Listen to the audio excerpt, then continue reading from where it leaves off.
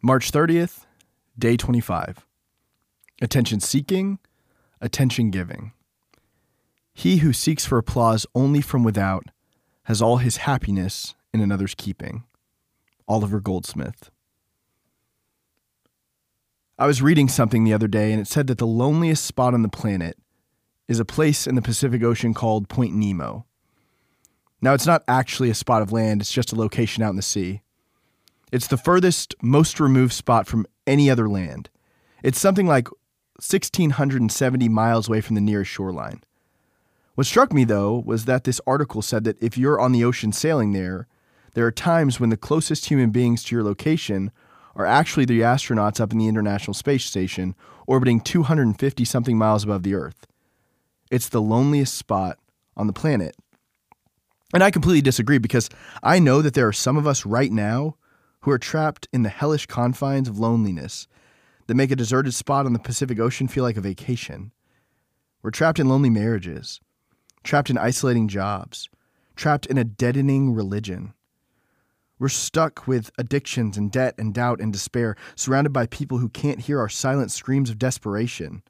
And that just makes the loneliness somehow worse. Even God feels a million miles away.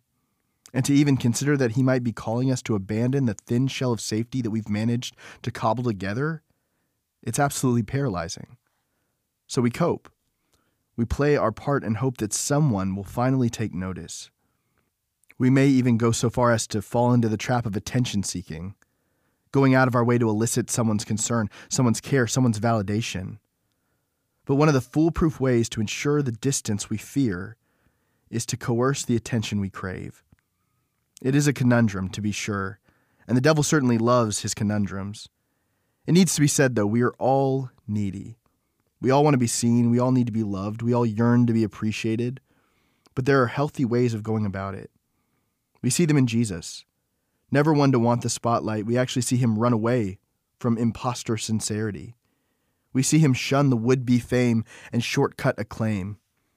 He wanted real relationships, deep relationships, the kind that take time and trust to build. He didn't want any part of the world's hucksterism, none of its shallow superficiality.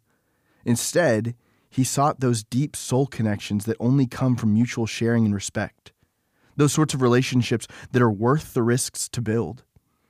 And they were all built on humility. They were built on serving. They weren't built by seeking attention. In fact, they were built by giving away attention. As the Gospels reveal, Jesus was genuinely interested in others.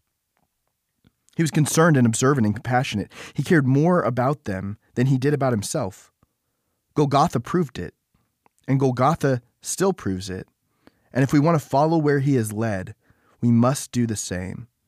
If we want to bask in that rare and precious gift, being fully loved even as we're fully known, we must do the same.